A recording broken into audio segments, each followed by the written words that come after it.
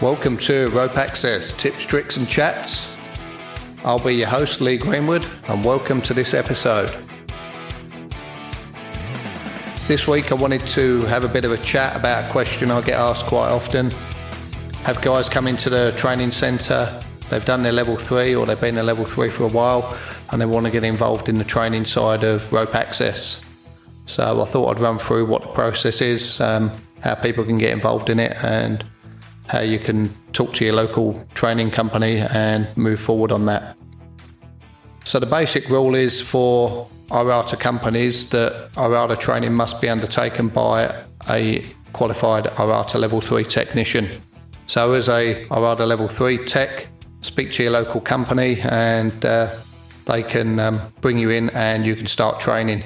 Some companies obviously have lead trainers already and instructors.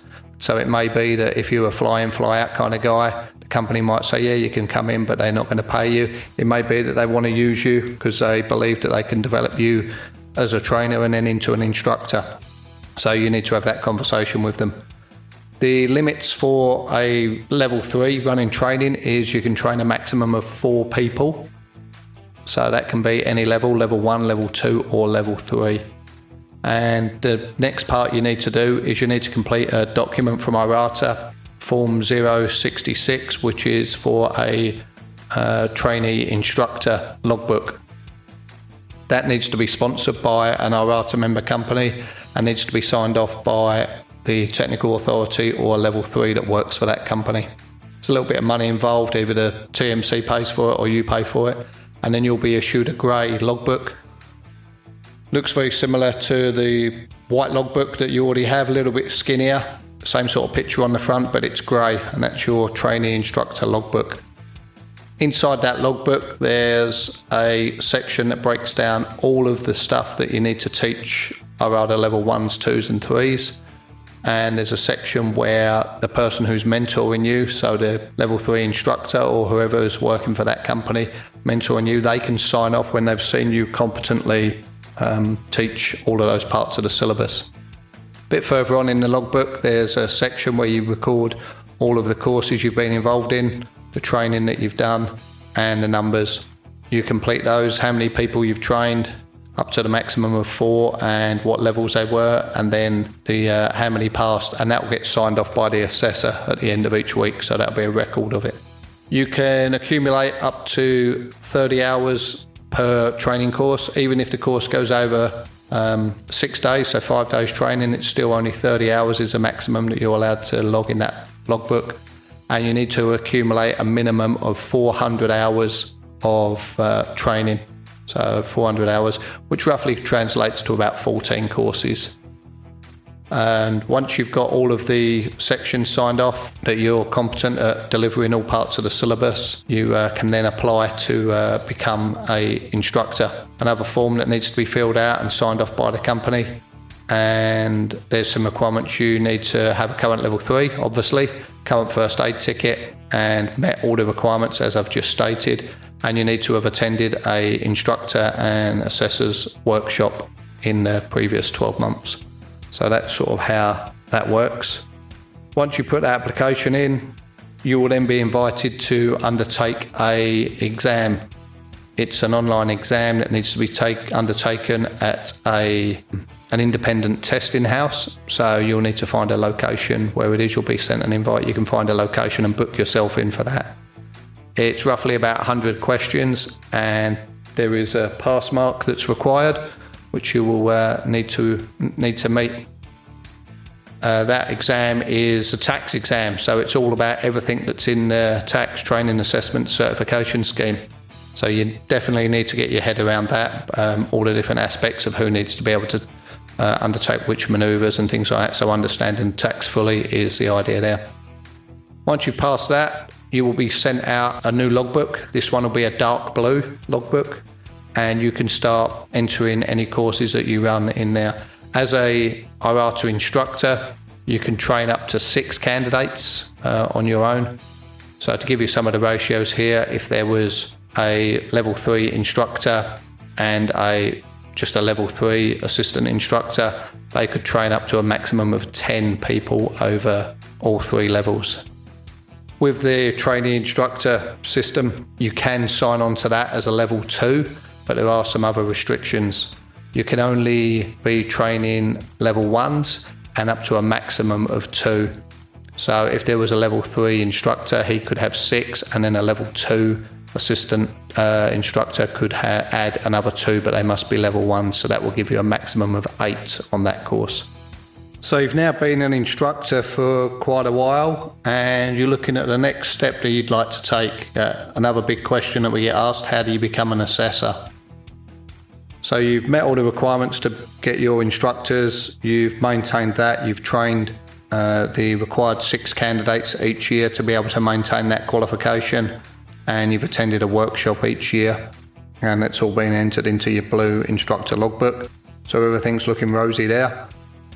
And now you've decided you want to become an assessor.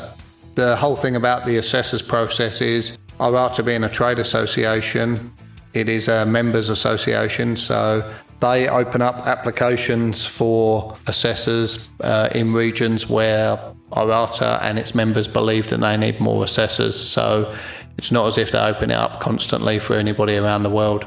And it can be to a certain region. For example, I'm down in Australia, and recently there was an application opened, and it was for any potential candidates who were based in Queensland, Western Australia and New Zealand, because they were the 3 regions that IRATA had identified needed more assessors.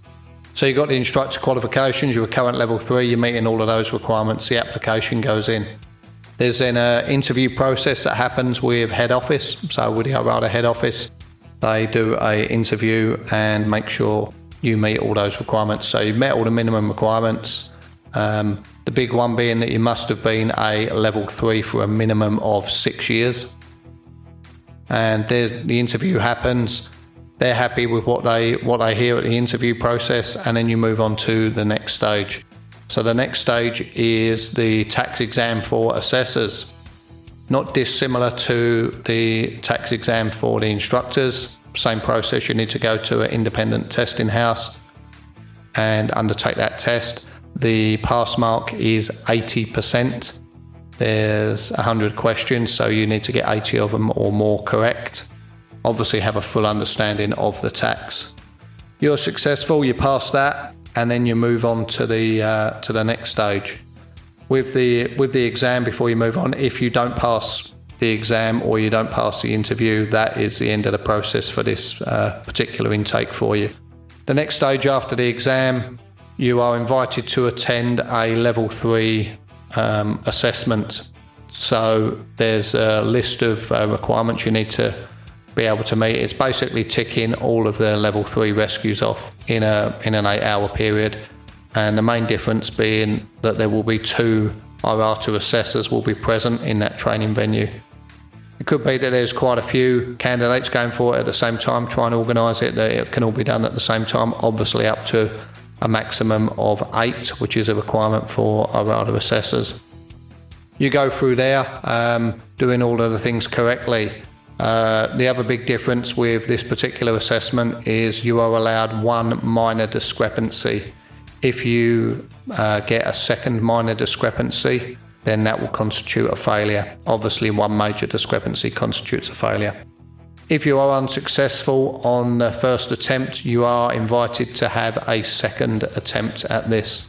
If you're successful, you move on to the next stage. If you're unsuccessful, you will have to wait till there is another invitation in your region to apply to become an assessor again and go through the process again.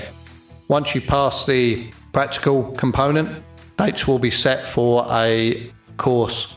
The assessor's course is run over 7 days, and this is where 2 or 3 experienced assessors get to run the course, and they teach you how to assess. I've been involved in this process quite a lot. I've run quite a few of these courses with the training manager at IRATA. Before the training manager was at IRATA, we ran some together, and I've run some with other individuals around the world as well. Maybe we'll have a chat with some of those guys and get them in, and we can talk about some of those courses that we run. But now it's a 7-day process, and we teach you how to assess. My advice for anybody who's coming in on this and they get to that stage, a lot of level 3 instructors believe that they know how to assess. They've seen a lot of assessments. They believe they know a lot of it. It can be quite humbling to a lot of individuals once they're thrown in now. There are candidates all over the place doing the different rope access manoeuvres, and they realise that there's some aspects of the assessing that they didn't really understand and have a full control of. So yeah, definitely be ready to learn some new skills for sure. Once you pass that assessment, there are this is being worked on at the moment. There are some processes that you will need to go through. They're looking at bringing in a new system for then getting signed off to assess. But the course, since it was previously run, it used to be 5 days. It's now 7 days. It was felt that those extra couple of days were required just to make sure that the individuals are up to speed. Once you're successful and you become an assessor, maintaining it is reasonably straightforward. You need to assess a minimum of 20 candidates in a 12-month period, that being from April to April, the UK financial year. And you need to have attended a assessor instructor workshop and obviously maintain your ORATA level 3 and your first aid qualification and carry a current insurance for your assessing business.